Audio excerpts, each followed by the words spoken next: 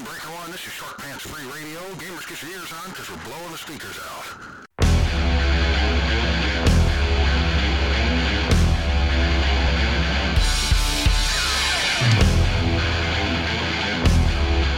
Grimdark Live.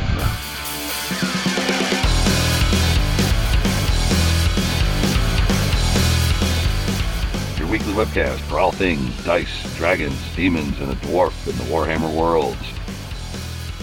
Don't miss our live show on Thursdays, but for now, you've got us on sloppy seconds with our podcast with the Grimdark Gang.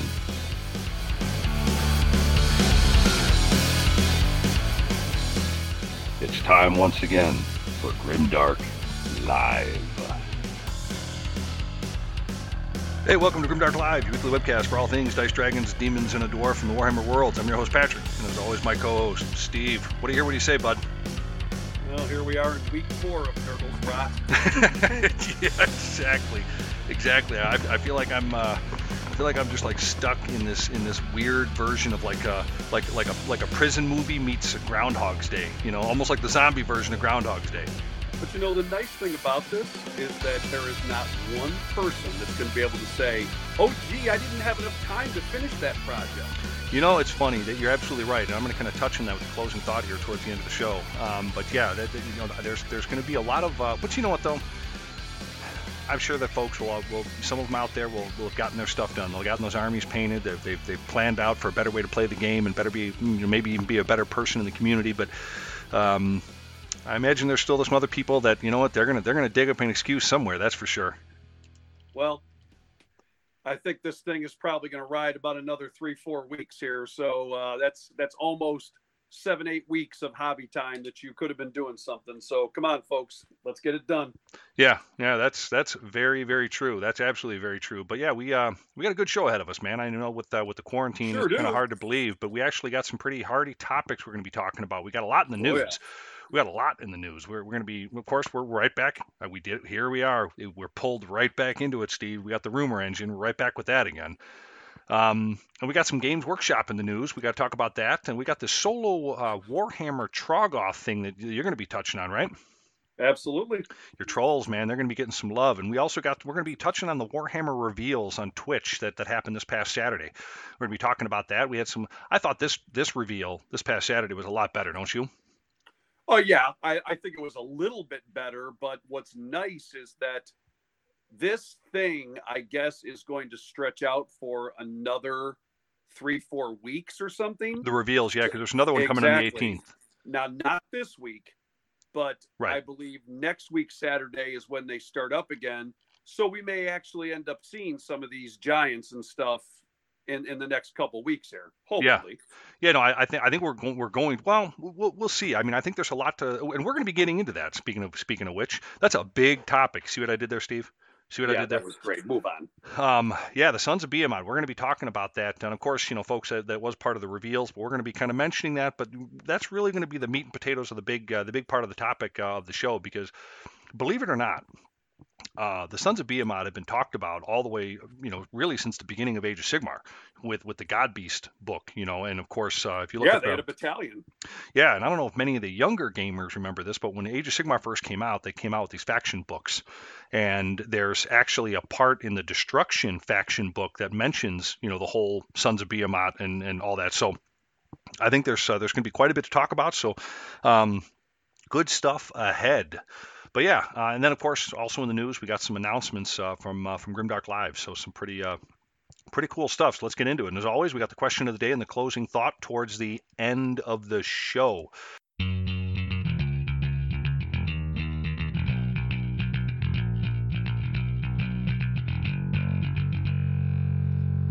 Hey, you Grimdark Goons.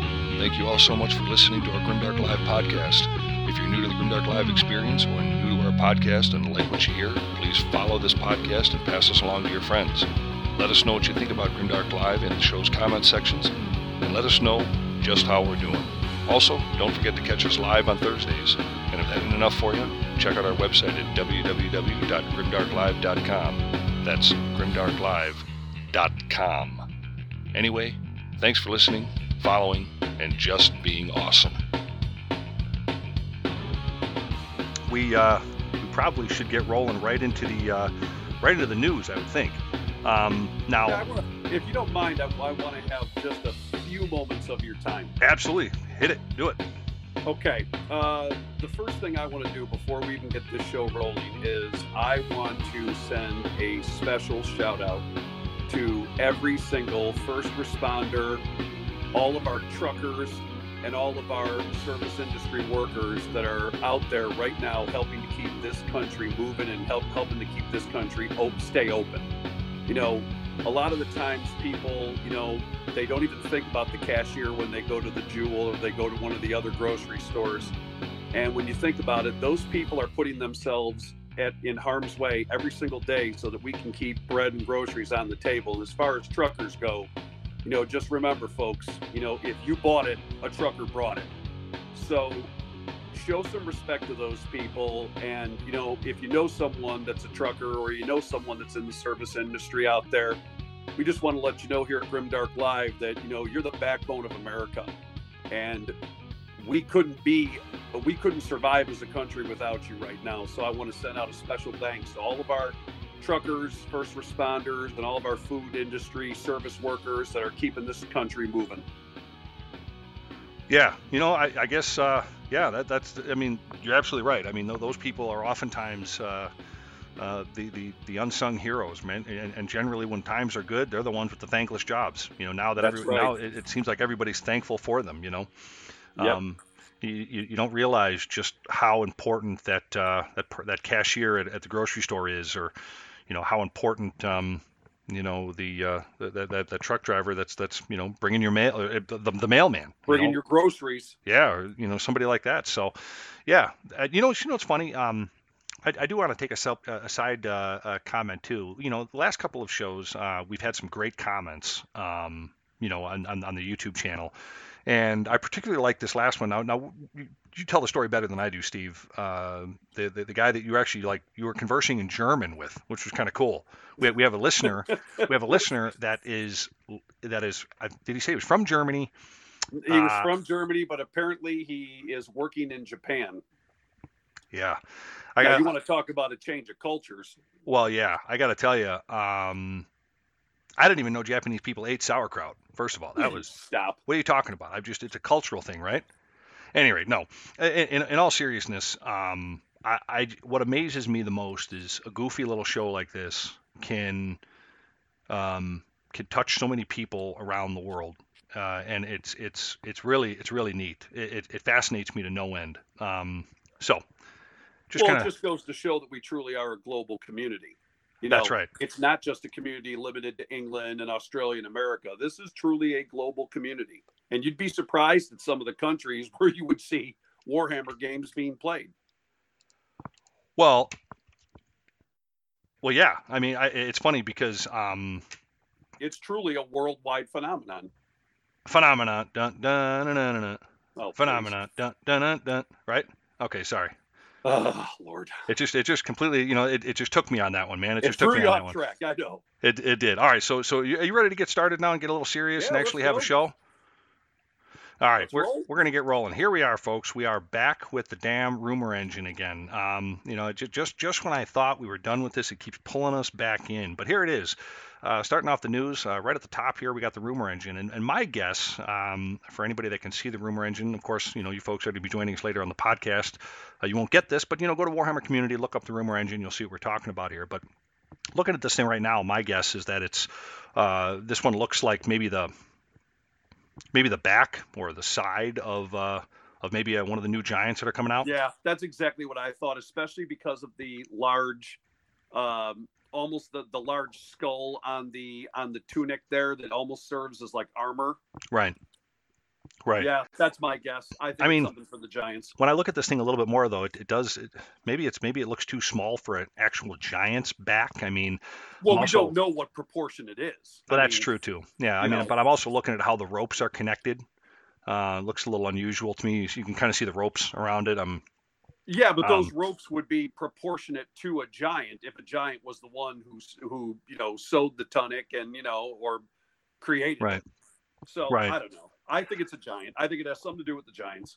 Yeah, I'm looking also too. It's got flat edges kind of on the top, and it looks like maybe a And piece it's of stone. rounded on the sides. Could be a banner. Could be a banner or a shield, maybe. Could be. Yeah, could be something. It doesn't look like anything though for any of the factions that we currently are waiting for. I mean, I think the only books that we're waiting for besides, I guess there's 3 left. I would say Get Mob Grots are probably a book that's still maybe possibly going to come out. Vampires, definitely. And then, of course, Malarian's army, the Dark Elves. Oh, but yeah, other right. than that, I can't see really what else it would be for. It's funny. This doesn't look very Dark Elf to me. I'm looking at the cow skull or whatever that is, or the beast skull. Too primal. Yeah, exactly. Interesting though. You know what? It fascinates me. These rumor engines. I think they do a great job, and it does. It keeps you interested and keeps you enticed. They definitely do a good job with that for sure. Yeah. It was definitely something that drew my attention. That's right. Yeah, that's it.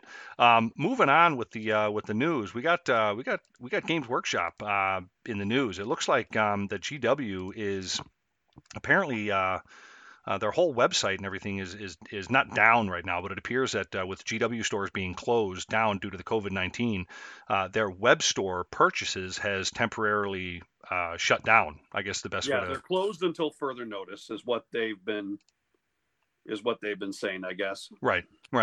And so I guess they're offering virtual vouchers where they're offering, I guess, $10 bonus for every 100 you spend or something like that. So that's kind of cool, Yeah, they used to do something similar to this years ago where it was called the Skulls program. And every time you bought like $50 worth of product, you'd get one of the skulls stamped on your little card that you would have. Oh, sure. And when you got to like 10 of them, you could, there was some really great stuff. Like you could get a small sized carrying case, which is what I always used to get. And for free. You just turn it in and then they just send it in and they would send it to you for free. It was almost like the old Marlboro points. Yeah. Honestly, it was a great program and they never should have gotten rid of it. Yeah. Well, you know what? It's funny. I never thought I'd live to see the day where GW actually gave a discount, but here it is. Well, we're in uncertain times here. I think they understand that this is now, by the time this thing is through, folks, we're going to be looking at almost a month and a half of a business being completely shut down. Right. And I don't think people, you being a business owner, you understand that when revenue's not coming in the door, when you can't pay those bills and you can't pay those employees, GW is in a bad spot right now, as most of the world is. Yeah. Everyone seems to kind of be in the same situation for sure. And like I said, it's not good. Yeah, it's not good. And you know what? But we got to persevere, man. What other choice we have? Well, we're going to persevere. We're going to come back, and the hobby's going to come back stronger than ever. And like I said last week in the closing thoughts, we're going to appreciate the people that we game with a whole lot more once this thing is over. Right. Because if anything, this thing has taught us a lesson of how fast our hobby can disappear. No, that's very true. And you've been saying that the last couple of shows too. Yep. You've definitely mentioned that. But moving on, we've still had an opportunity to continue to play this hobby, and that's through this the solo Troggoth Slayers campaign.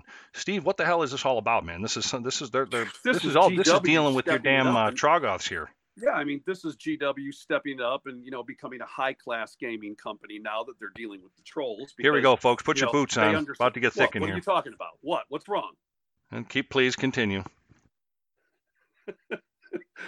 GW came out with this really cool solo campaign that you could play. You could play totally alone, or with your brother, sister. It depends on whoever's in the house with you. But it's called Quest to Slay the Troggoth King. Now, I personally believe it should have been the quest of Shroomnose, the Cavern King. But that's I digress. So yeah, that's for you, Rob. Quest to Slay. Rob just went off the road King. Right now. Yeah, exactly. He's probably laughing right now. That or screaming at the radio. It's basically 3 scenarios that you have to go through. And everything that you need to play the game, it tells you what models you have to use and what models you can use. Now, what's convenient for anyone who's playing Gloomspite Gitz is that we already have most of those models. The first scenario is a battle plan called the Treasure of Strangleweed Swamp. And then it progresses to the clash at Black Rock Pass, where you're eventually working your way towards the lair of the Troll King. And then the final scenario is where you're actually down in the caverns, and it's called the Wrath of the Troggoth King. And it's very simple. You basically have to kill the Troggoth King to win the game. And the Troggoth army, who's ever playing the trolls, whether you're playing against yourself or whether, you have an opponent, but the Wrath of the Troggoth King, the trolls have to obviously wipe out the entire invading army. In other words, they have to kill you off. So it's very simple. It's a very basic little solo campaign, but it's really fun. I looked at the scenarios. I'm not going to bore anybody with details. You can go on the GW website and look at the community page. It's up there.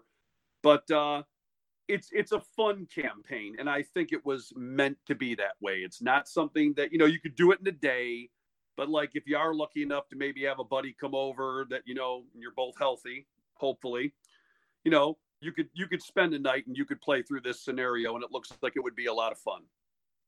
Yeah, I mean, I got to tell you, this takes the whole topic of playing with yourself to a whole new level. Will you stop? What do you mean? If I told like my mother I was down in the basement playing with Shroom Nose, she'd put me in therapy. Good Lord, move on.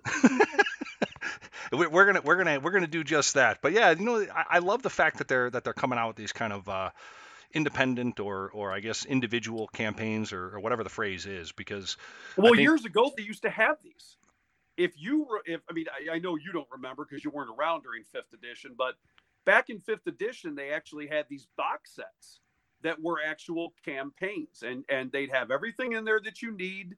They'd have little cardboard cutout terrain that you could use. I mean, they had a lot of cool stuff, and I'm glad that they did this. It's kind of like an ode to their to their past, because this is the kind of stuff they used to do. I see them. I mean, I'm not going to touch on the whole, square base thing again that they're going to be coming out with, but I see GW doing this quite often, where they're kind of touching back onto their past again. I mean, and you and I kind of briefly talked about this, and folks, we're taking the left turn at Albuquerque here, but we kind of talked about, is the cities of Sigmar, is that army in that book, could that possibly be, the new version of what was it, the mixed armies back in the day in the 6th edition. Dogs of War. Dogs of War. Thank you. Yeah, I drew a blank there for a second.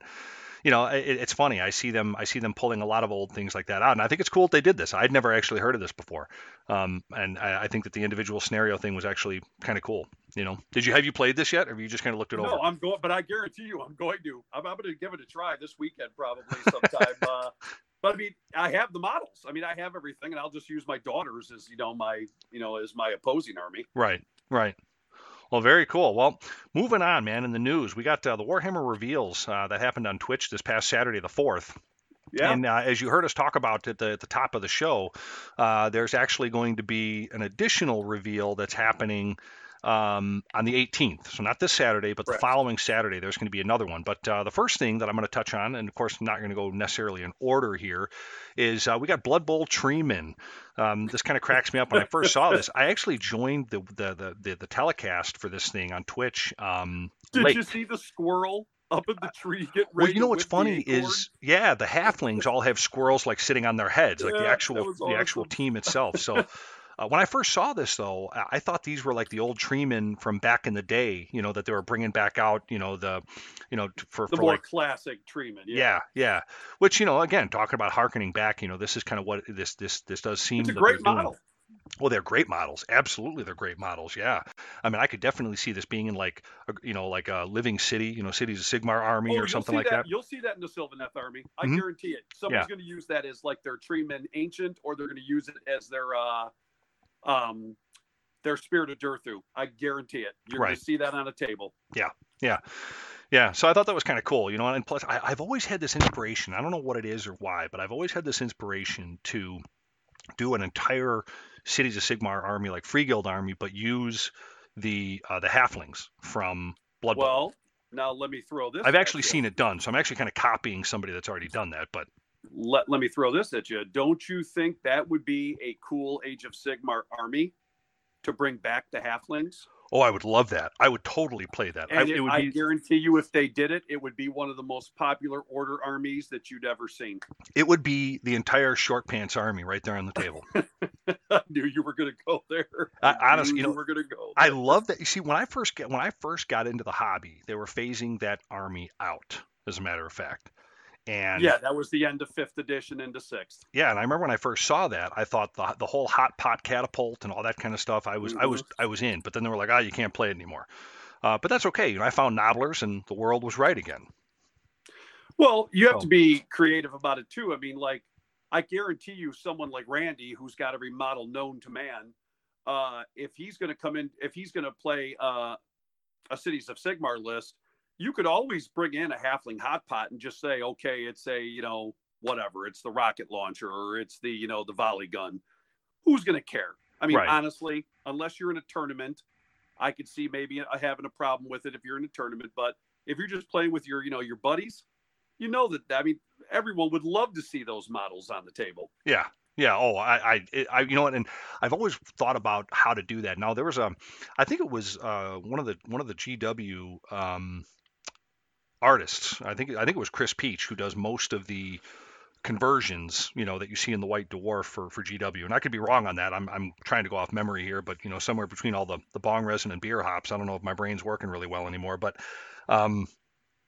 he did a halflings army that was kind of converted from the Free Guard, and I really thought it was just really well done. Wouldn't you love to see it? Seriously, wouldn't you love to see that on a table as like a cities army? Absolutely, I would. That'd be great. I mean, I'm sure there's some guys in our group that could definitely do that for sure.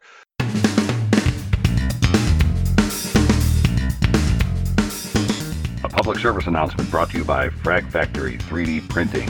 Many of us have thousands of dollars in miniatures, yet we play on flat tables with books and overturned Tupperware to act as our fantasy and sci-fi landscapes. We've all drooled over the tables we see in magazines lush with beautifully created terrain from all genres. The crew at Frag Factory 3D Printing want to wipe that drool from your chin and put it firmly on your friends and fellow gamers when they see your setup. Alien landscapes, desert wastelands, futuristic cities, fantasy outposts, elven forests, demonic stronghold, and so much more. Find out what you've been missing by checking us out on Facebook at Frag Factory 3D Printing or send us an email at fragfactory3dprinting@gmail.com. Bring your own files or we will help you find what you've been searching for. Take your gaming to the next level with Frag Factory 3D Printing. We print life into your games. Tell them Grimdark Live sent you, and your first hour of printing is free. Hey gang, in all seriousness, get your terrain on the table and get it with Frag Factory 3D Printing. And remember, tell them Grimdark Live sent you and they'll give you 1 hour free. You can get them via email at fragfactory3dprinting@gmail.com or their Facebook page, Frag Factory 3D Printing. Frag Factory 3D Printing. Printing life into your games. Now, back to the show. But that wasn't the only reveal we had, Steve. We actually... And folks, we're not gonna say anything negative or anything like that again. But we did get this the Lumineth. We're back in the news again. Oh, I have nothing to say negative about that Lumineth box set. No, that box set is a steal. Yeah. Go ahead. Gorgeous artwork on the cover of it. And you're really getting a lot inside that box. You know what? Big chunk. I like the idea that they're actually putting the book inside of there again. Yeah, the limited edition book. Well, I mean, that or just a regular codex would be good too. But yeah, it looks like in the box set, Steve, folks are going to be getting the codex, the dice, the templates, the cards, the tokens. Dice are nice. I love the dice. You are a dice-aholic, man. I do have to give you that, my friend. Oh yeah, I love dice. I love the Warhammer dice. You would have probably made a great gambler in Vegas. Hey, I do pretty good at the roulette table. Yeah. So the funny thing is, though, on this box set, the box is going to be released before the rest of the range, Yes, according just to what like they the said. Sisters of Battle. Yeah. So from what we understand from the reveal, though, the cavalry and the lancers are going to be a multi-part kit with I guess lots of flexibility. So what you see in there is you're either going to be able to build them with the bows or with the lances. So there's some things in there that that you're going to be able to do. But it's funny. I go back and forth with and here we go again, Steve. We're going to talk about GW harkening back to what they did in the past. This new ability that they spoke about on the Twitch release for these guys. This is the lightning reaction. This Great harkens back ability. to always strikes first, right? I mean, Yeah. in a way, even though that's not necessarily what they're doing, but the ability to be able to attack twice in the same round is it might as well be always strikes first. That the elves used to get. Just think. I mean, I was certainly thinking of all of the wicked kind of combos you could use with that, like. You could charge in with, your spearmen, and then you could hit with the Spirit of Eltharion. I mean, there's so many different combos that you could use with that ability. It's going to be a powerful ability. I guarantee you, those guys in our community, they're going to be playing the Lumineth. They're going to make us pay for everything we've said. Trust me. Oh, well, you know what? And the funny thing is, and so we should, and here's the thing. It's not that I don't hope that the army is dog crap. Oh, not I'm not at all. saying that. No. I just, in my spoiled ways, it's just not for me. You know what I wanted? I wanted my Tolkien elves back. I wanted that, And you may still get them with Tyrion. I hope we do. I hope we do, because honestly, in my mind, and maybe it's just because I'm just an old curmudgeon. That's right. I think the models are beautiful. It's just not my cup of tea. It's not my taste. And that's okay. And like I said, I got a little bit of a grudge that they ruined Eltharion the Grim. I'm still looking around for his griffin. See, that is the one model that I thought they got perfect. I love the idea that the armor has the spirit of Eltharion in it. I thought that was their most creative model in that entire line. Yeah, I guess for me, I'm a big. I read all the books and I kind of soak all that knowledge up. Like for instance, one of my favorite storylines is the War of the Beards.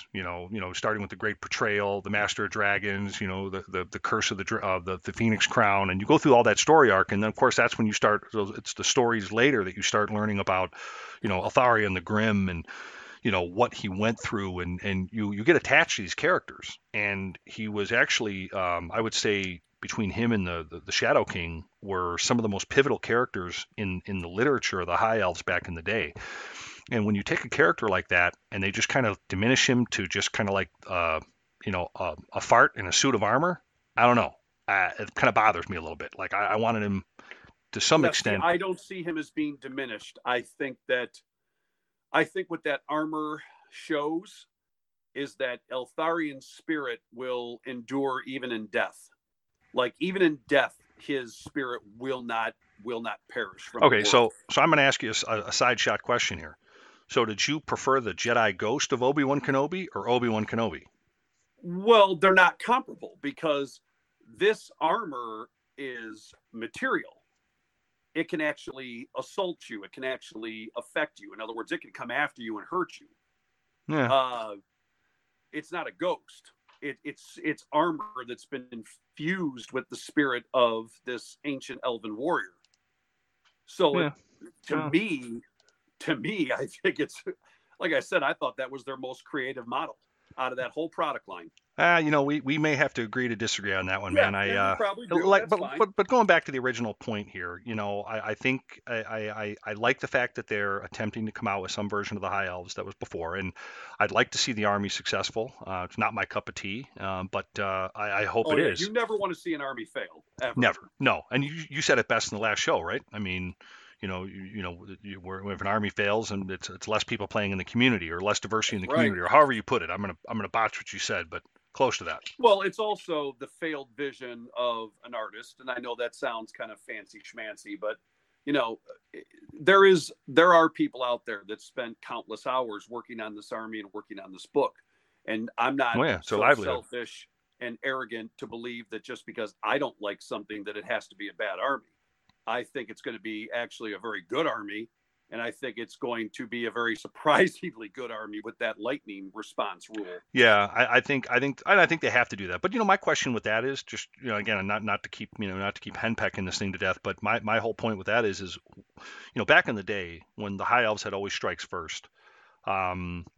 Sometimes it would mix in with the great weapon rule where it canceled each other out, and usually the units that like the spearmen that could have always strikes first, it was kind of like a feather-fisted punch. So I'm curious as to see what units are going to get this lightning reaction rule, and how that's going to be utilized. Is it going to be a unit that's only 4s/4s with no Ren damage 1? A big deal. Or is it going to be something that's going to have a little kick to I'm it? already thinking of like situations where, let's say, I put Itchy Nuisance on one of the 2 Elven units that are in combat.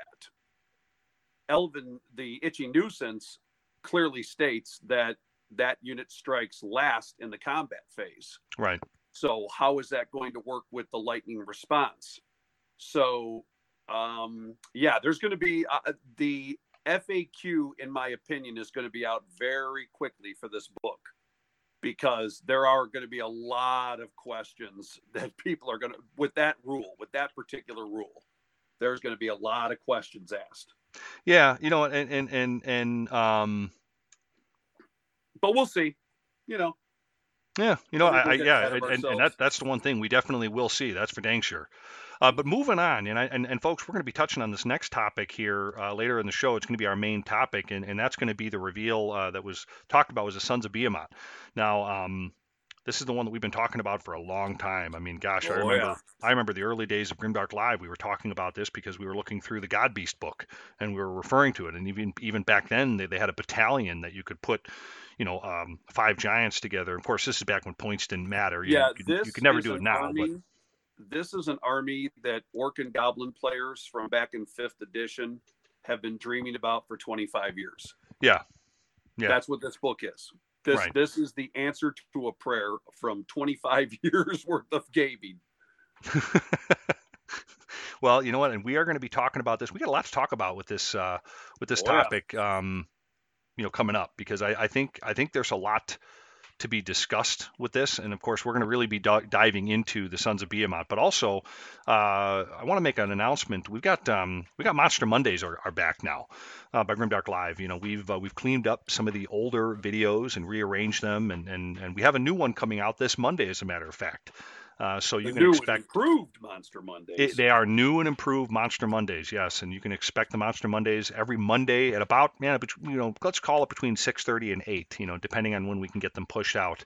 But we're going to shoot for 6:30 Central Standard Time for the Monster Mondays, and this is just a show where a little added tidbit, and we like to kind of give you guys something to listen to, where we talk about a monster in the Warhammer worlds. And if you guys have a particular monster that you would like to have us research and talk about, we parallel it from maybe some inspiration from mythology or even the real world.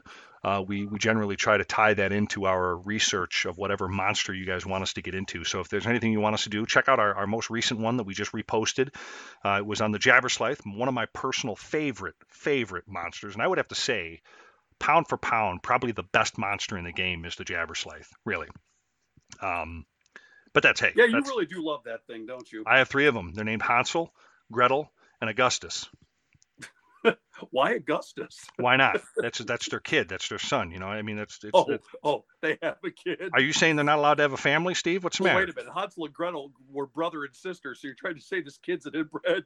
Well, it's a certain family dynamic there that I don't really think we should get into here in the show. You're over there playing with your shroom nose all by yourself. Hey, don't hate on the shroom nose. He just got his own campaign. What do the Jabbersliths have? Be careful. You'll go blind with hairy palms with that. All right, rolling on. So more stuff with Grimdark Live announcements. We got Armed Forces Day, and yes, folks, the plan for Armed Forces Day is that it's still going to continue. This is going to be our third year for the 100% charity to support our active duty troops. Armed Forces Day tournament will be held May 16th and 17th, and you can head over to grimdarklive.com to check out the information on this tournament. Armed Forces Day 2020 will be a 2-day event, Age of Sigmar event, where each player will bring 2,000 points of an army comprised of the most recent General's Handbook and the AOS rule set. This event is going to be a 1v1 5-game 2-day tournament to provide donations to our active duty troops while celebrating Armed Forces Day, a national holiday to honor those active duty troops. We're also going to be supporting the Montfort Point Marine Association Chapter 2. There will also be a separate raffle during the tournament to support this historic Southside Chicago Montfort Point Marine Chapter. After a half a century of being home to the first African-American Marines who settled in Chicago after the war in 1946, the chapter does face some looming debt with the potential for closure. So we did help them out in the past, and we're going to continue doing that through this one. And of course, Armed Forces Day 3 wouldn't be possible without our supporters at GameStorm Gaming, Frag Factory 3D Printing, and Ministomp.com, and also Six Squared Studios. We are also working with some other folks to jump into the prize support realm. So we are definitely working towards that, and we'll have more information. Of course, folks, I know that we're all kind of in uncharted territories right now. And we are working we're working as hard as an ugly stripper to make sure that this tournament goes off regardless of the current COVID-19 situation. Of course, hopefully by the time the quarantine in some areas is over with, the tournament kicks off, we're in a good position to where people feel safe. And of course, we're taking all those things into consideration, and we will have more definitive answers for you as the next week approaches. Most likely by next Thursday's show, we'll have an official announcement with a guarantee if the tournament is going to be continuing or if it's going to be pushed back. But more information to come on that. But as of right now, you can feel free to sign up, and if anything changes, you'll either have a refund or the opportunity to keep your money tied in, and you can head to the rescheduled one. So more information on that as far as Armed Forces Day is concerned. Sounds good. That's it. But anything else in the news, Steve, that you want to touch on? No. Did we mention that GW stores are closed until further notice? We did. Yeah, we touched on that. We also touched on the fact that their online store, they've actually shut that down as well. They're not shipping any product right now. That they've got the vouchers, and of course, for every $10 or for every $100 you spend, you're getting a $10 like coupon or something like that. Yeah, I mean, just like I said earlier, just utilize this time to get those armies finished and finish up that terrain and stuff that you need to. And, we'll make the best of it. No matter what happens, we're going to make the best of it, regardless. Yeah, we have to. I mean, that's what this is all about, man. I mean, we got to persevere through this. So.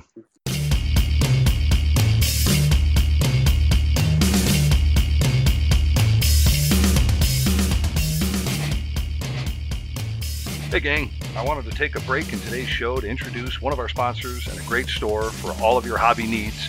That's GameStorm Gaming in Lamont, Illinois. Open 7 days a week, 12 to 12. GameStorm Gaming has got you covered for all of your hobby and gaming needs. They got Magic the Gathering, War Machine, X-Wing, Game of Thrones, Force of Will card game, PC gaming and repair, Warhammer 40K, and Age of Sigmar, and a ton more.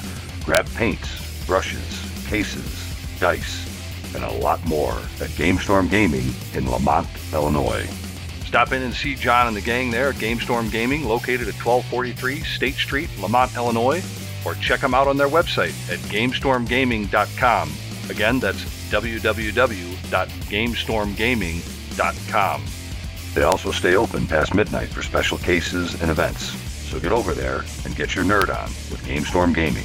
1243 State Street, Lamont, Illinois. 630-243-9330. Again, that's GameStorm Gaming, 1243 State Street, Lamont, Illinois. GameStorm Gaming is a proud sponsor of Grimdark Live. We hope to see you there. But here we go, Steve. Let's get into our main topic here, and it's a big one. See how I did it again? Yeah, that was great. Move on.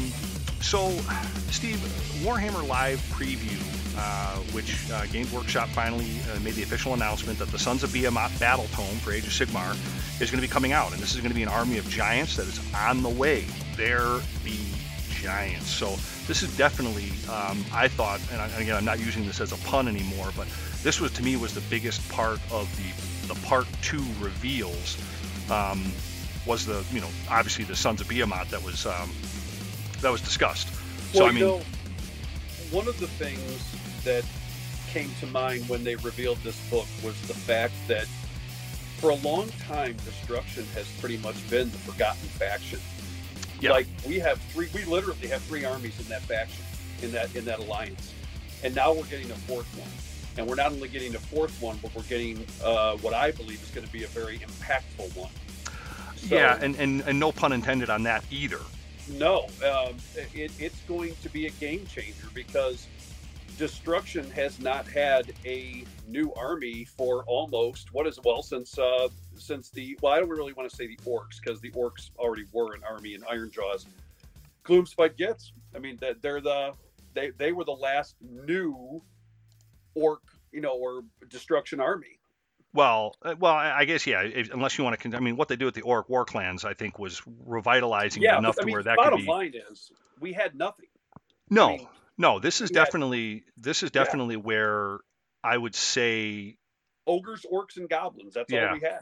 Well, this faction is definitely, and I'm glad to see Destruction as a whole is getting a lot of love, because it really needed it, because for a long time, Destruction was, like you said, it was kind of the forgotten faction. Yeah, that's the best way to put it. It definitely was.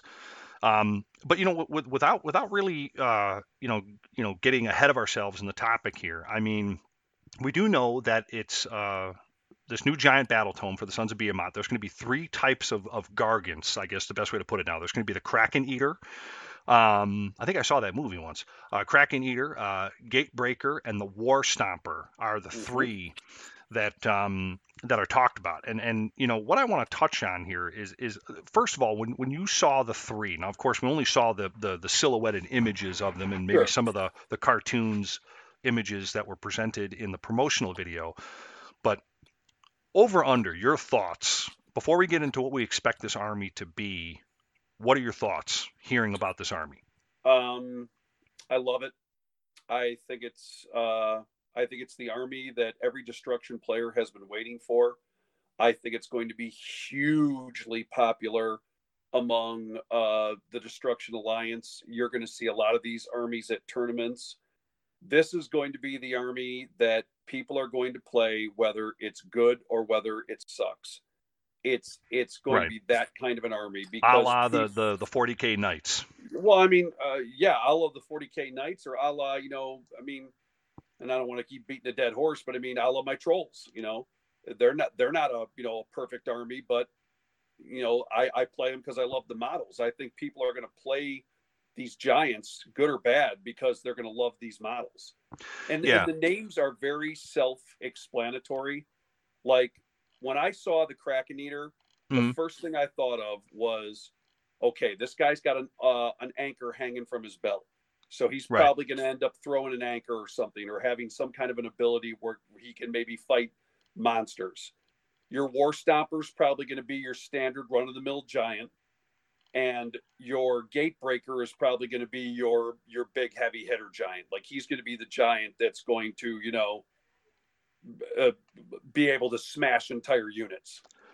Yeah. I what's funny is, and we're going to get into that, because I think I'll just start it right now. I mean, for what we know so far, which is not much, but I think the hints were given to us in the first preview. Now, and folks, while we don't know how many of these new kits or what the actual count are on these giants that are on the way, from the trailer that was presented, we do know that we have at least 3 new variants of the giant that are on the way.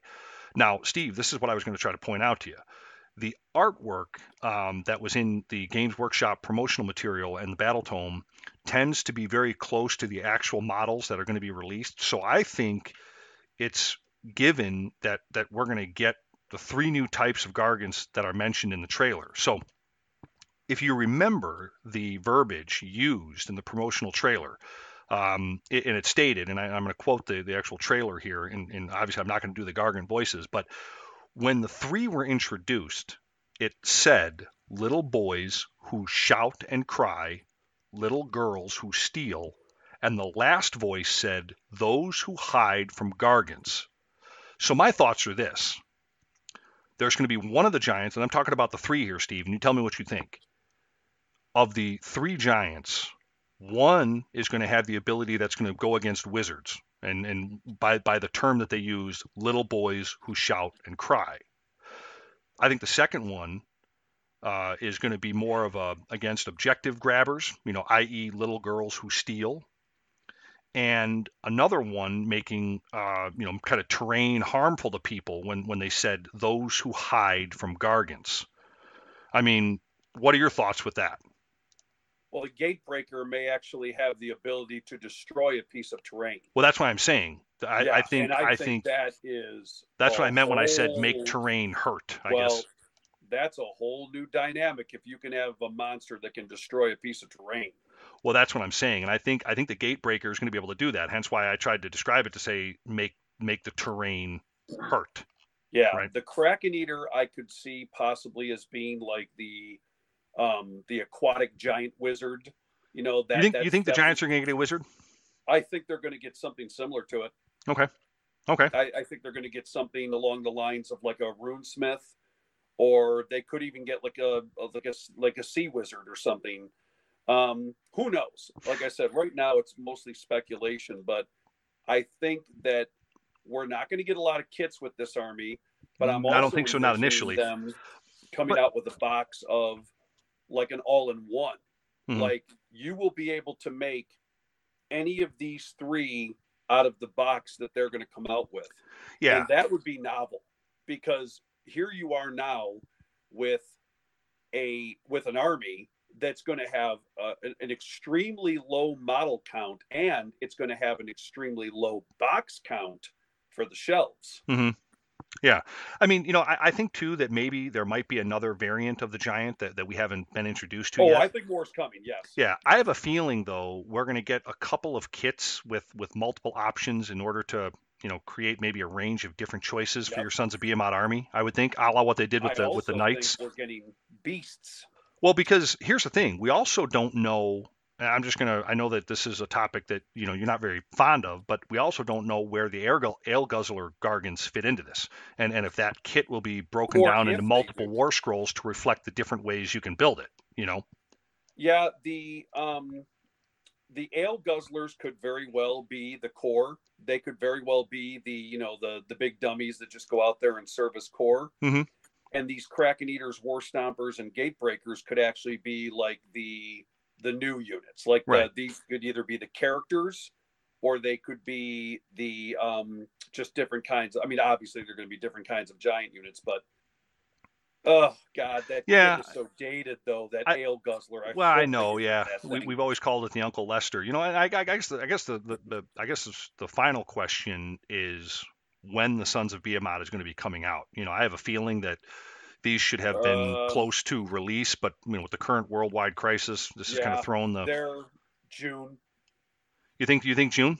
Oh yeah, GW is completely closed down. I know that. Yeah, I'm saying I'm thinking maybe sometime. Who knows? Who knows really? I think that the Lumineth are going to be the big summer release. Yeah. And I think that the Sons of Behemat are going to be sometime probably in late May, early June. They'll probably come out before the Lumineth, because I think they're saving the Lumineth for the big, summer, big summer box set. Yeah. So let's kind of rewind here a little bit, and let's talk about real quick, what do we want to see in the new battle tome? And let me set it up this way. Let me kind of set your thoughts up, because I think this is where you're probably going to speak better about this than I will. So Imperial Knights have been a very popular army in the 40K world as a way of running an army with a small number of massive kits. And I can see the same being true for the Sons of Behemat here. While we are spoiled with lots of options for, battle line Behemoths in the current edition of Age of Sigmar. Starting with what the Ogre Maw tribe really started, and now the Seraphon. It would be amazing to me, in my thought, to have an army built around nothing but Behemoths. I think this could go as far to even have their own, I guess, rules for army construction, perhaps even they're changing. definitely gonna have that. Well, even changing the number of compulsory units to account for the lower model counts. I guess what I'm saying. I guess the reason why I'm bringing this up, and I'm not doing a good job explaining this because I'm kind of going off the cuff here, but we could even see the old Ale Guzzler kit taking the role of, say, Armigers in 40K to use the Imperial Knights analog as an option of having more numbers in your force or having specialist roles, even if it means creating multiple profiles for them. Does that make sense, what I just said? Yeah, I mean, if they're going to keep the Ale Guzzler in this army, which I unfortunately think they're going to. Well, I think so too. This giant still exists in other armies. The Gloomspite Gits have the Ale Guzzlers in their army. I don't know about the Ogres or the Orcs. Do the Orcs have giants in their army as one of their options? I don't believe. No, the Orc War Clans no longer can take them. I think Gloomspite and Ogre Maw tribes are the only two. So you've got Ogres, or excuse me, you have Gloomspites that can take Ale Guzzlers because they are technically a Gloomspite unit. Right. And then you've got the Chaos Giants. Right. Oh yeah, well yeah, Chaos is You've got the Chaos Giants. Right. So in other words, I could see a world where the Ale Guzzler is relegated to the Gloomspites and he's just left there, and that's, he's just a giant in that army. So okay, so let's take your thought.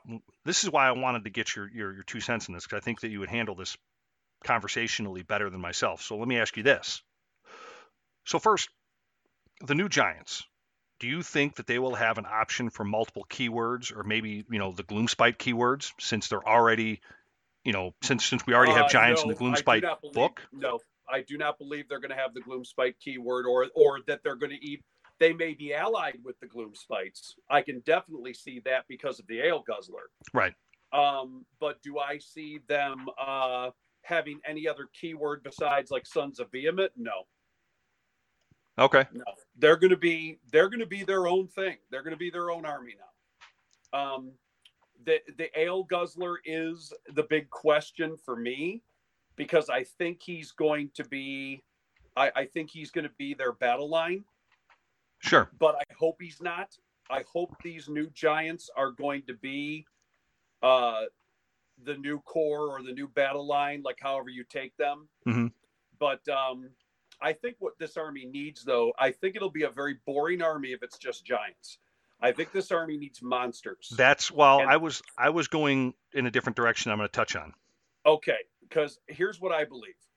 The Kraken Eater, I could totally see him as being some kind of a wizard giant that controls like beasts of this, like the behemoths of the sea. Like, I would love to see a giant Kraken model.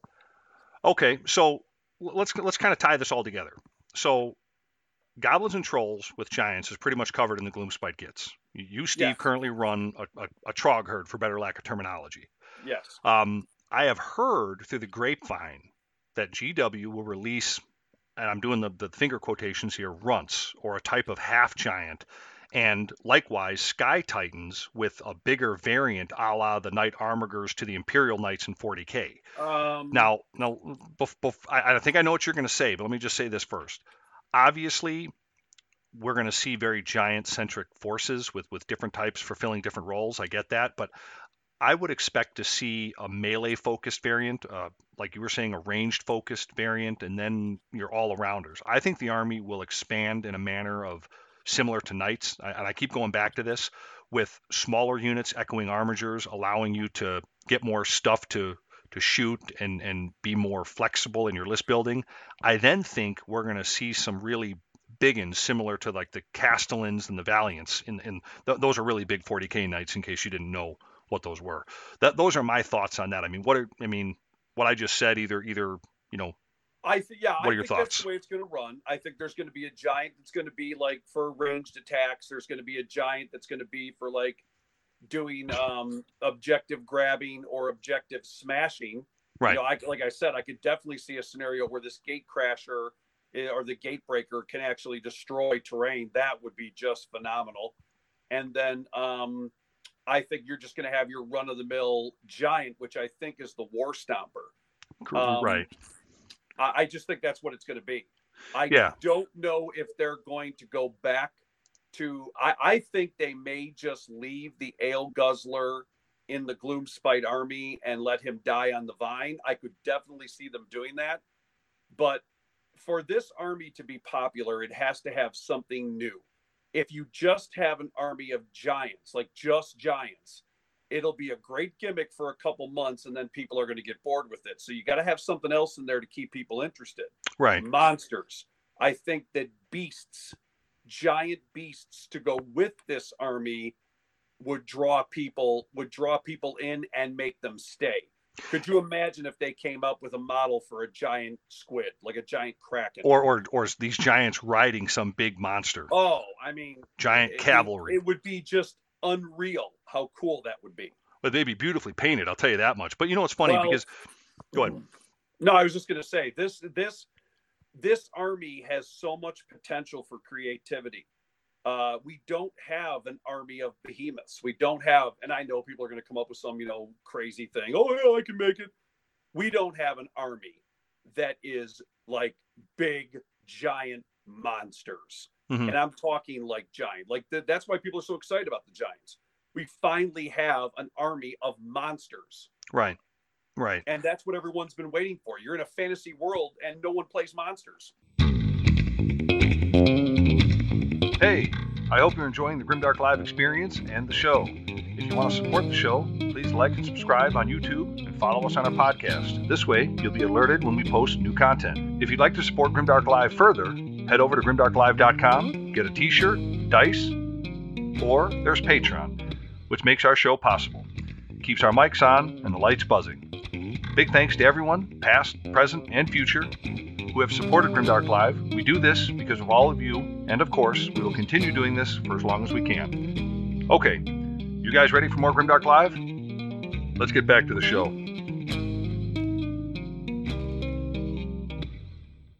And I think if they do add, whether it be the smaller units or the monsters, I think this would add a lot of variation to the Sons of Behemat armies, like you were saying, without having to release lots of new kits for the range. It also means that these can be future-proofed, I guess, by making it possible for new sprues to be created at a later date to add more options, just like that we've seen, again, with the Imperial Knight range. But here's something that I thought, like when you brought up monsters, maybe if they got creative with it. The Iron Blasters used by the ogres are said to have been the massive ancient cannons that were once used by the Sky Titan creatures. How cool would it be to see a huge gun-toting Gargant? This is just one way that they could add some awesome models to the force, I would think. So instead of monsters, my thought on the flip side to that is the creativity of it. Well, if you remember from The Hobbit in Lord of the Rings, in the Battle of the Five Armies, they have trolls that come out of the ground, and on their backs they have catapults. That's right. Yeah. And I thought that was such a funny thing when I saw it in the theaters, and I was like, that would be awesome for the orcs and goblin armies, to have that kind of stuff. I would love to see them have some kind of like cannon, like some kind of platform that they like walk around with on their backs that maybe has cannons or something, or some kind of creatures that serve as minions. I don't know. Whatever that would be. That would be. But it would be. It would be hilarious. Now, if you remember, I don't know if you've ever played Total War for Warhammer, but the vampire counts of the coast, the sea vampires, the pirate vampires, they actually have a giant behemoth that is it's basically a walking battleship, and it fires cannons from it, and it's like a giant construct. Randy used to know the name of it. I can't recall it, but it is this big giant boat, and on the boat there are all these cannons that the skeletons are firing. I could totally see the giants having some kind of a war machine on a platform that they carry. I think it would be a great idea. And there, like I said, this army has so much potential for creativity because, without a doubt. Well, because it's a new destruction army. Like we've always had orcs and goblins. We've always had, trolls. We've always had ogres. But a giant army, like an army totally dedicated to giants, this is a completely new book. I think this is, like I said, I think this is going to inject so much energy into the Destruction Alliance. Yeah. My only problem I think I'm going to have with it is that everyone's going to jump into this army. Well, sure. And then they're going to get burnt because they're playing it too much, and then they're going to dump it, and then the army's going to fade into obscurity. That is my fear.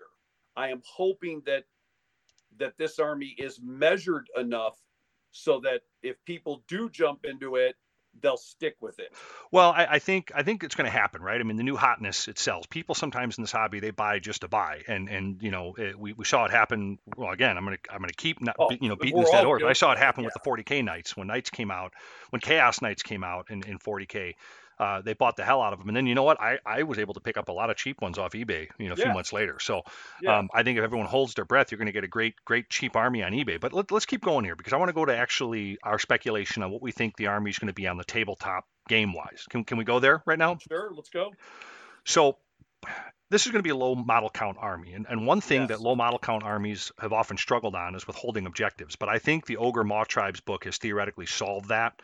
I mean, obviously the Seraphon have kind of picked up on that, and I think each Gargant could count as multiple models for the purposes of objectives, and this could increase depending on how big the Gargant is. Of course, speculating if there's different sizes. Say the current plastic ones could count as, say, 10, and, our wish of, say, a big one, could count maybe as much as 20 perhaps.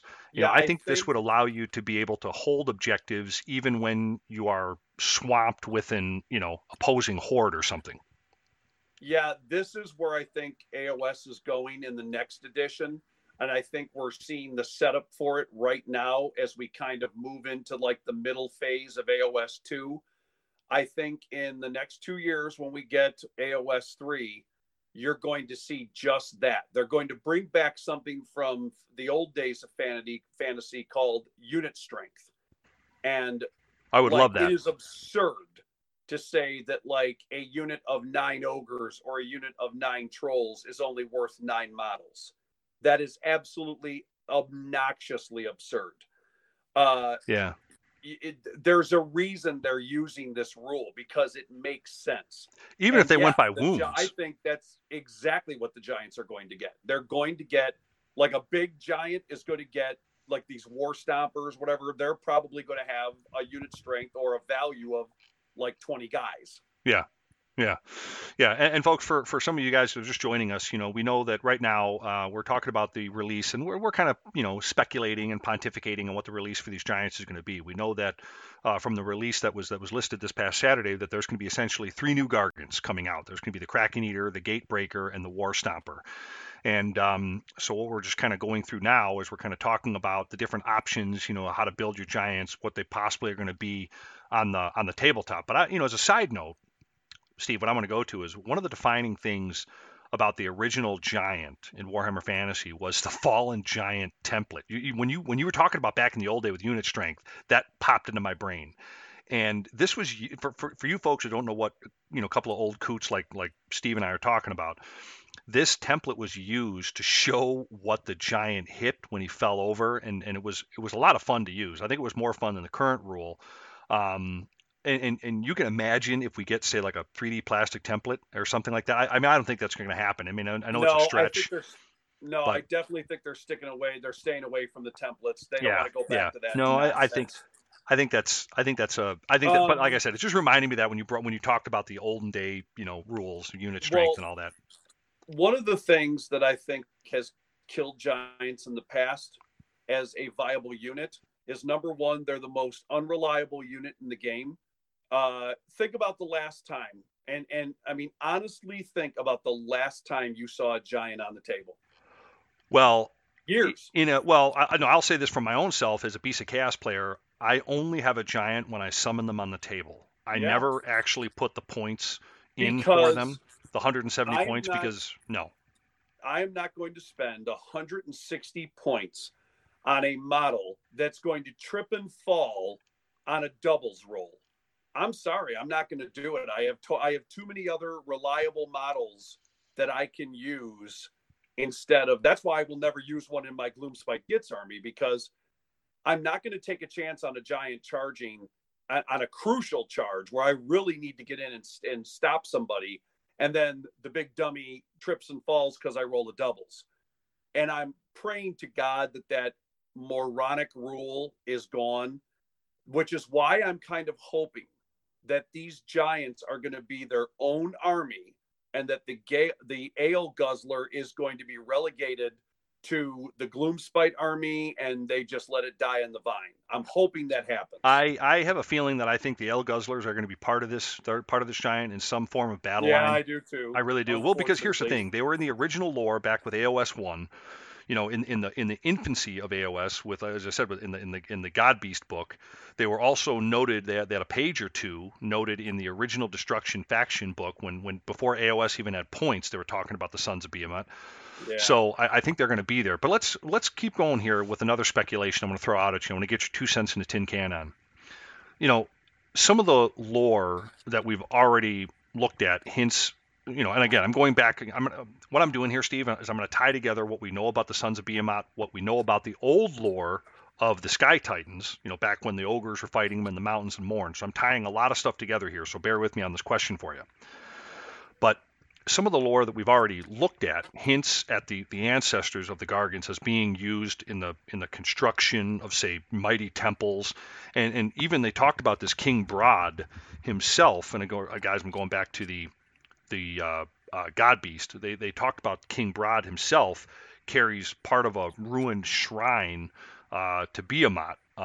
Could we see some kind of scenery piece along the lines as some massive ruin that dwarves, built at one time or something? I mean, what do you think about a terrain piece? Think we'll get one? I think it's 50-50. I've seen nothing so far that would indicate that they would get a terrain piece. I hope they do. I really hope they do. But usually, now in favor of the fact that they might get a terrain piece, is that usually when a new army comes out, like a brand new army, they get some kind of terrain piece to go along with them. So, yeah, I think there's a possibility they could get a terrain piece. I think they're going to get the standard new army release. I think they're going to get dice. They're going to get the War Scroll cards. They're going to get the book, and they're going to get like the terrain piece. Yeah, I could see that happening. I can't imagine with the size of the ogre dice, how big they were, how big these dice are going to be. It's going to be like throwing a beach ball on the table. Well, you know what's funny is that those ogre dice sold out like literally the first weekend, and I never once saw them used on a table. Because you would have to whip them. Look, I'm just from years of playing dice, not only in this hobby but a lot of gambling. You can't just you throw those dice; they're going to clunk down. Whatever the upside is going to be the downside, and that's it. There's going to be no action on the dice whatsoever. Or something. It's like throwing a brick. That's probably I don't think people use them. They're a novelty. You have to use them in some kind of a dice tray. The ogre ones at least. So I don't know. Well, I guess we'll see what they're going to come up with the Giants. It would be nice if they did get some dice. Yeah. But so I guess the big question here, Steve, is when. Let's hear your thoughts again. When is the Battle Tome going to be released? June. You think June? Okay. Early June. I mean, we have the Seraphon now, so the iron's pretty hot. I would expect the Lumineth Realm Lords are going to be coming later. I thought maybe later in early May. I thought they would try to get that out right away since they were promoting that first. I think the Giants were originally supposed to come out at the end of April, and the Lumineth were probably supposed to come out sometime in May. But okay. I think because of this, this COVID-19 virus, I think everything's being pushed back about a month and a half. So now I'm thinking June. I'm thinking early June for the Giants, And then I think the big midsummer release is going to be the Lumineth. Okay. All right. July, sometime in July. All right. Well, you know what? Early July. I'll hang my hat on that. I would hope sooner, but yeah, I'll hang my hat on that. I would think that they'd want to. Well, there's no one to buy it. Well, I think that's they true too. Yeah. understand that the economy. I mean, right now, so many of our gamers work in the service industry, and the service industry has been completely devastated. So there's a lot of people that are going to need to pay their bills before they go and buy a $1,000 army. And yeah, I think GW is smart enough to know that they're not going to release these armies until they know there's a market for them. And I think they're very foolish to believe that people are going to take their $1,200 and go spend the money we're getting from the government. Oh, we're going to take that and we're going to go spend that on a GW army. Yeah. When you have groceries on, that need to be put on the table, no. Yeah, I don't think that's going to happen. I completely get that. But I mean, good topic, man. And, before we get to the question of the day here on Grimdark Live, I want to implore everyone to really read up and look at the history of Behemat. I think, listening to the expectations here that we just talked about, as far as warming up of what we think is going to be on the table and what these armies are going to look like. And I think the biggest thing, if you haven't already done it, I would strongly suggest everybody to really read up on the history of Behemat. I mean, Steve, you know the story.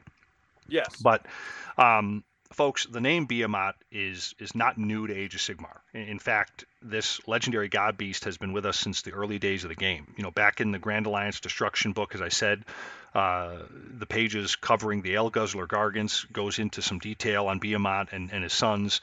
So I would strongly suggest you reading that. I won't get into it right now, but I mean, if we've talked about it on previous shows, but I would strongly suggest, if you haven't already had the opportunity to read up, you definitely want to do that. But Steve, it's online. What else you want to anything else on the Giants before we roll on here? I think that it's going to be I think it's going to be a very welcome addition to the Destruction armies. I think it's going to be a hugely popular, no pun intended. It's going to be a hugely popular army for Destruction, and I think that you will probably see this army winning the Destruction faction of most tournaments for the next year. Okay. If it's what I think it's going to be. And I don't doubt that.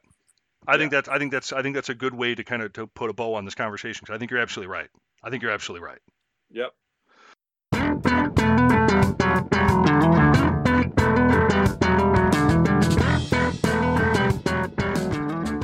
Hey gang, I really hope you're enjoying the Grimdark Live show so far. Thanks for being with us.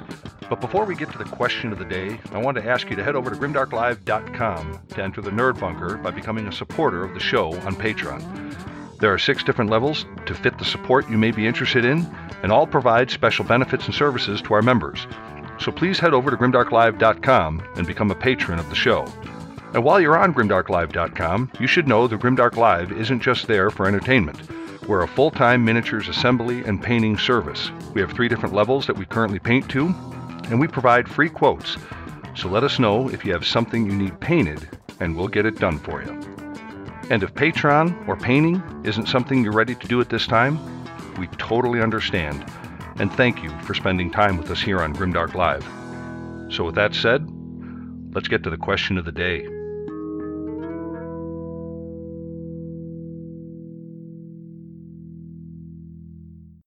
So let's keep rolling on here. We're at that point. We got the question of the day here on Grimdark Live, and we're doing this a little bit early because this is a pretty beefy topic. We are going to get into a lot here. And Steve, I'm going to throw a lot at you. So you ready? I'm ready. So here it is, and we're gonna choreograph this. There's 4 parts to this, Steve, and it has to do with order, destruction, death, and chaos. Yeah, 4 parts: order, destruction, death, and chaos. So all the major factions. Okay. So we're going to start with order. Well, here's the question first. Okay. What is the top army for each faction and why? And I'm going to throw the first one at you. Order. Idoneth Deepkin. Idoneth Deepkin. All right. High-low. Why do you think so? Because I play it, and by that I mean I play against it. I have not found any army in Order that can do what Volturnos's Eel army can do on the charge. Now, I'm not saying they're invincible, and I'm not saying that there aren't other good armies out there, but right now, just right off the cuff, I'm saying Idoneth Deepkin, the Volturnos build with the Eels. Okay. And I think this is the point where I think you and I, when we talk about these, are going to agree. Because I'd have to definitely go with as far as the Order faction, the best army, I'd have to say Idoneth Deepkin. And the reason why I say that is because of the Eels. I think if you have a list that's built around, certain enclaves that they have, I would say that I think it's the Dom Hain enclave, which is basically, your Volturnos power lists with all the Morsar Guard and all that kind of stuff. I definitely would say that. And, when I think of it, and I don't know what your 2 cents is on this, but when I think of an army, when I say what I think is the top army, I'm looking at a lot of different aspects, not just how well is it going to beat the crap out of you on the table, but how many people play it? What's it standing in the major tournaments in the meta? What's the army's popularity from a generalist standpoint? I'm looking at all those things to kind of come up with my observation, kind of like 3 or 4 shows ago when we talked about the different standings, Daughters of Cain versus, remember that one when we talked about that? So, oh yeah, definitely. So okay, I think we both agree. Idoneth Deepkin, I would say, is the top for Order, because I will say this though, I think as far as named characters too, just to kind of keep touching on this point, I think named characters, I don't know that there's too many better than Volturnos, the High King of the Deep. I really think, and plus for 280 points, I think he's 280 points. Well, it's what he does, yeah. For what he does, incredible. Yeah. So, but I think if you were to, wrap yourself up with a lot of Morsar Guard, maybe throw an aspect of the Storm in there, you're gonna have a lot of wins on your side for that Order army. So yeah, Idoneth Deepkin, we agree on that one. All right, here's the next one. So again, what I'm asking here, folks, is what is the top army for each faction and why? Next one here, let's go to Destruction. Orc War Clans. Wow. Okay, so I guess you and I are going to agree on 2 now so far. Okay, so let's hear that. Orc War Clans has the best potential to claim objectives and to hit the army as hard as they possibly can. If a lot of guys are going with the double cabbage, and they're using, is it Gordrak Iron Fist? Is that the guy? Yeah, right. Yeah, they're using Gordrak, and then they're using another warlord on a cabbage, and I just think that heavy hitting combo is just devastating. I mean, when they come in, they're doing all those mortal wounds from the crushing bulk. They hit you like a freight train, and then they have the numbers to hold on to the objectives while you're spending time trying to kill the cabbages. They're holding on to objectives, and they're winning the game. Yeah, they're globbing onto the points. Yeah, I would 100% say Orc War Clans.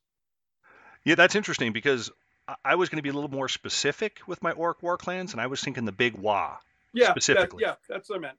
Okay, yeah, because I mean, I was obviously going to take. I think it's the one that I've seen that's done really well is the Giga Boss, 150 point. I think it's a battalion, and where you take the Orc Mega Boss. Yeah, it's the one that everyone. Brutish Cunning.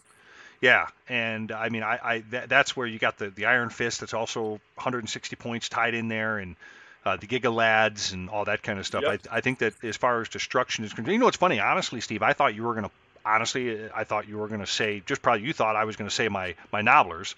I thought you were going to say your Troggoths. No, not my Trolls are a solid 2-3-3-2 army. They're nowhere near the quality of objective. They don't check all the boxes, as Doom and Darkness always puts it. Yeah. Trolls only check like 1 or 2 boxes. The Orc War Clans, they check all the boxes. Yeah, I think that, especially if you were to take, say, the Big Wah, if you were to take them maybe in the realm of Heish, and you've got an Orc War Chanter and you throw the Aether Quartz brooch on him. I love that thing, by the way. With that War Beat, I think it's get him get them good beat or whatever it's called. Yeah. I think that there's a lot that you could do with that, and plus the mobility of this army is kind of staggering too. So not only are they gonna keep you from the objectives, they're gonna probably get there first. And if you're running what I see a lot of these big WA players are running are these double battalions. You're one or two drops at most. Yeah, you know. It's the ones you see winning all the tournaments. Right. Okay. All right. So it looks like we're so far in lock, stock, and smoking barrel on this. So let's go to the next faction here. Again, what we think is the top army for each faction and why. So here's the next one. Death. OCR Bone Reapers. Okay, this is getting a little weird. Folks, we did not pre-plan this. Promise. So let's hear your thoughts. When you have an army that can have a 3-up by 3-up by 6-up, on my best day, and I've dice hammered this, so I know, on my best day with a 12-man troll unit, assuming that I hit first, I'm killing 20 of them. So I'm killing half the unit. The problem is that they're going to be back the next turn, and they're never going to suffer from battle shock. So right now, I mean, I don't even think it can be even argued that OCR are the top death army right now. I mean, I can't even see another death faction even coming close to them. Yeah, I kind of struggled with this one when I was thinking about it myself, because I was trying to say, do we want to look at the entire? Yeah, do we want to look at the entire death thing? And I thought, well, let's stick with right now. And yeah, I would say that definitely the OCR Bone Reapers, the Petrifex is really where it's at. I mean, especially if you take Catacross. You take that Liege Kavalos guy or whatever, you give him the artifact. I think it's the Godbone armor or whatever it is. Or take Nagash. Or that frickin' Nagash. It doesn't matter. And then you get these people that are running these double Mortar crawlers. Yep. And it's funny at 200 points apiece for what these things do. Yeah, you plant your Kavalos Death Riders or your Mortar Guard on an objective, and you let the crawlers run around and kill everything. Yeah, like I said, they're right now. I would be so bored playing an OCR Bone Reaper army, I couldn't even begin to tell you. No, because they're so ridiculously good that they're not even for me. They would not even be a challenge to play. I wouldn't even want to play them, and I know how good they can be. Believe me. Well, yeah, so you're saying because of that, the 3+ save, the 6+ ward save, and all that, they're just boring. Yeah, I could see that. I could see that. All right, so we're down to the fourth faction here when we're talking about what the top army for each faction is and why. So here it is. Last one, Chaos. My favorite. Yeah. Yeah. Shooty Zinch. Okay, we are different here. I was close with Zeech, but okay. So let's hear it for Zeech. Why? What are your thoughts? Well, first of all, and what's the list? Guys in our own group that don't even play the nastiest version of the Shooty Zinch. They play what I would refer to as a friendly version of Shooty Zinch. And they can put out a level of damage that just no other Chaos army that I've ever seen can do. I think Shooty Zinch maxed out on the Flamers, maxed out with the Exalted Flamers. In other words, you're going full Shooty Zinch. They'll have you off the table by turn 2. And they're proving it by winning every single tournament. Yeah, it's funny. I looked at Zeech, and it was a tough call because I saw what they are, and of course I've seen them when they've lost big. Now of course they win big. When they win big, they win big, but when they lose, it's catastrophic. Yes. So I thought to myself, well, that could very well be the if they're kind of a glass chin kind of an army where they can knock you out, but they can get knocked out. I got to tell you, with the recent additions, I'm going to be cheap here when I say this, but Nurgle. Now, when you look at the recent editions of what they did with the Wrath of the Everchosen specifically, or the actual Slaves of Darkness book, where you could take these different Nurgle factions, like say the Drowned Men or the Blessed Sons that are inside the Wrath of the Everchosen, or you could take the inside the Slaves to Darkness book, where you could I'm drawing a blank here. You're taking the battalion, the Plague Touch Warband, that's what it's called, in coupled with their very good their table spells, the Eightfold Doom Sigil and the Chromatic Cogs. So when you say Nurgle, are you talking Maggotkin, or are you I'm talking not Slaves really of talking Darkness? Maggotkin, because I think there's some Okay. movement shenanigans there with the Maggotkins. You'd have to add in things like the bridge, or you'd have to add in some other things that could give them there's ways that you can build Maggotkin, but I don't see it being enough of an effect on the entire meta in the game. I see people being able to build a Maggotkin army here's what I'll say. If you could take a Maggotkin army and solve the fact that they can't move any more than 4 inches, I think you would have a real spicy meatball on your hands. I mean, I think that would be something, if you were to take Blight Cyst with 30 Blight Kings, take a Great Unclean One with the Bell, that would be probably a list, that could probably do some good as far as Maggotkin on their own.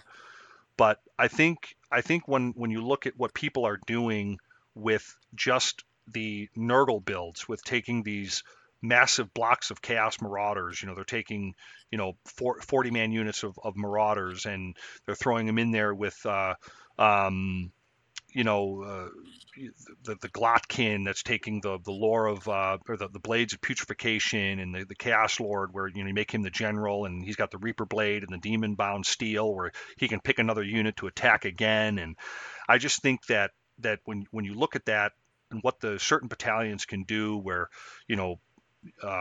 sixes do mortal wounds back onto the unit that attack them, and there's so many shenanigans there that I would think the one army that probably could beat Tzeentch, is how I came to this conclusion, would be Nurgle, with obviously being able to hold on to those objectives, because Nurgle can take a punch. They're gonna once you get them on those objectives, they're gonna stay there. So that was my choice. About this conversation is that in about another month, God willing, we're going to see our answer to this question, because every single one of the armies that we've mentioned here tonight are going to be in that tournament. And they're going to be the most brutal, savage versions of those lists. Yeah. So the answer to this question is going to be answered for certain at the tournament. Right. And something, especially in our actual gaming group, I think we touch on every single one of the armies. We've got guys that play like I said, we've got guys that play the Volturnos list. We have a couple people. We have Jessica played it before Rob did. Mm-hmm. We've got the Osiarchs. We've got speaking of another guy, Jarek, a guy in our group. He's a big Nurgle player. He's playing Nurgle right now. Well, he plays just Slaves of Darkness. Yeah. I mean, he just recently got into. I know that he built a Maggotkin army that I think is solving the movement. I think he might come out of the Maggotkin army that might knock our socks off. We'll have to see. Well, that's the thing. And what's nice about the armies that we talked about tonight, whether they were my choices or your choices, is that these are all armies that are capable of winning tournaments. Right. Every single one of them that we listed tonight. Yeah. So it's going to be a free-for-all at Armed Forces Day. I mean, it is literally any person's tournament. I think, and that's what I like about. Actually, it's funny. That's kind of what I like about the way that Age of Sigmar and the current meta is being shaped up now. You do have what we've always talked about. You've got that variety of armies. I know that we've complained about it in the past, because, boy, I'll tell you, in the last handful of Adepticons, I think in the last 10 games at Adepticon I played, 7 of which were against Death armies. So it's nice to see that we've kind of broken out of that mold a little bit, and you're seeing more armies out there, a variety of them. Funny that last year's Adepticon was won by the oldest book in the game. Isn't that great? Seraphon. Yeah. I loved it. Oh, I loved it. Yeah. Because every single one of those meta chasers were standing there at the end of that tournament going, what happened? I'll tell you what happened. Yeah. Seraphon is what happened. Well, it's what we talk about all the time. It's not the army you play, but it's how you play that army. You know, how well do you know that army? Right. So, well, good stuff, man. Well, I'll tell you what, I think I didn't think that we'd be lock, stock, and smoking barrel on more than one, but we were right down the line. Well, I mean, think about it logically, though. We play these against these armies in our very own group. Right. Yeah. So, I mean, we're playing against guys who are playing the top tier armies. So true. Yeah. I mean, we have that level of practice. We have that level of expertise because we play against them. Yeah, we get our roof knocked in quite often, Steve. Oh, I don't care. Like I said, win or lose, the trolls, hey, you know what? If I wanted to play a killer list, I wouldn't be playing trolls. So. Well, you know what, though? But I got to tell you. I play the army I love. Well, you're just a big dummy. That's right. Big dummy? You big dummy. Wait a minute. What the hell is that? What's going on?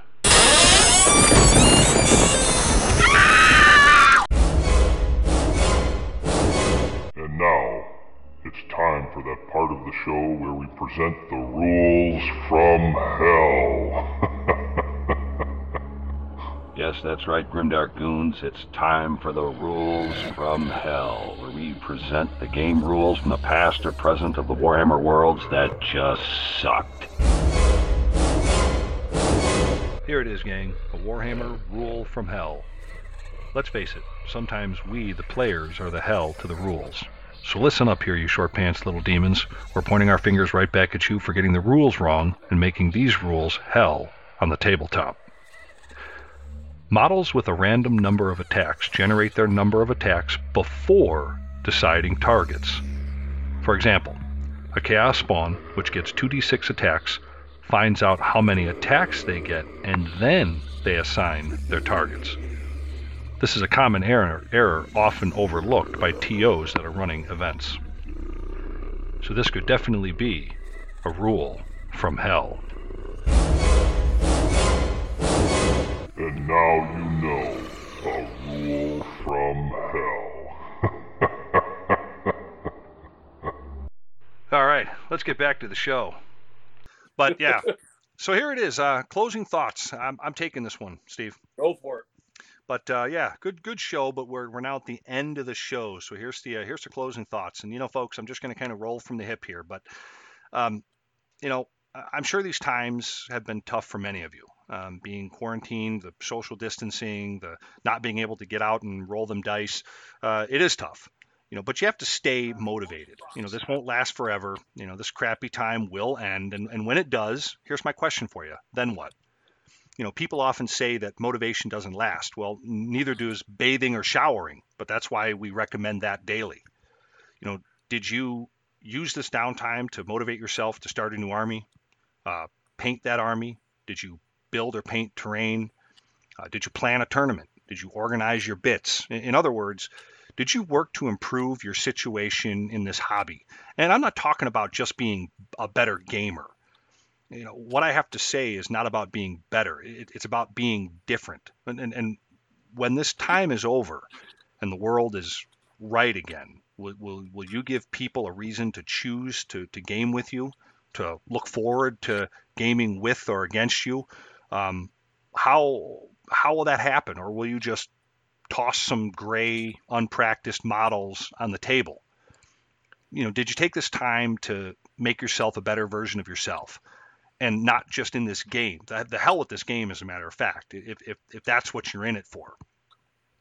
You know, when this is all over, pretend that every single person you meet has a sign around their neck that says, "Make me feel important." Not only will you have real success in the hobby, in this game, but you'll have success in life if you treat everything that way. So I guess my closing thought is maybe in this downtime, you know, rather than focusing on the fact that, you know, you're stuck at home and you're not out seeing your buddies and you're not out, what can you do to almost come out of this cocoon to be a better version of yourself when that happens? You know, that's, you know, what can you do to not only make people happy to see you day one after this is over, but how are they still going to be happy to see you day 100, day 200? That's my challenge to you and my closing thought. I love it. Done. So that's it. That's one heck of a way to close the show, man. Anything else before we're over? No, just be safe and be careful out there, guys. We love you, and we want to make sure everybody is going to stay happy and healthy. All right. And Steve and I love you in two different ways. I just want you to know that. What are you talking about? I can't just end the show. All right. Here it is. Another great way to end the show. There it is. Show's over. Grimdark Live would like to thank you for slumming it through another show with us for all things dice, dragons, demons, and a dwarf in the Age of Sigmar worlds. We'll be back live next Thursday, so until then, remember, roll them dice fun and fair, and don't be a frickin' short pants. If you missed the live show, you can catch us again right here on the next Grimdark Live podcast.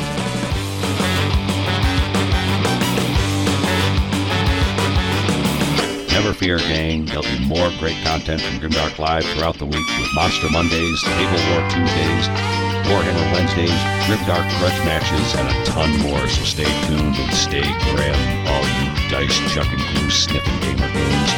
You're all awesome. Looks like I picked the wrong week to stop sniffing glue. Remember, embrace the main message here from Grimdark Live, and that's a social contract we have between gamers and the commitment we have to each other and this community.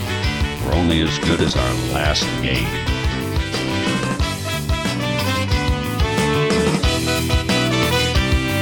Check us out at grimdarklive.com. Don't forget to give our channel a like or subscribe if you haven't already done so. So long, Grimdark Goons. Until next time, may the dice gods bless you and your sweaty palms.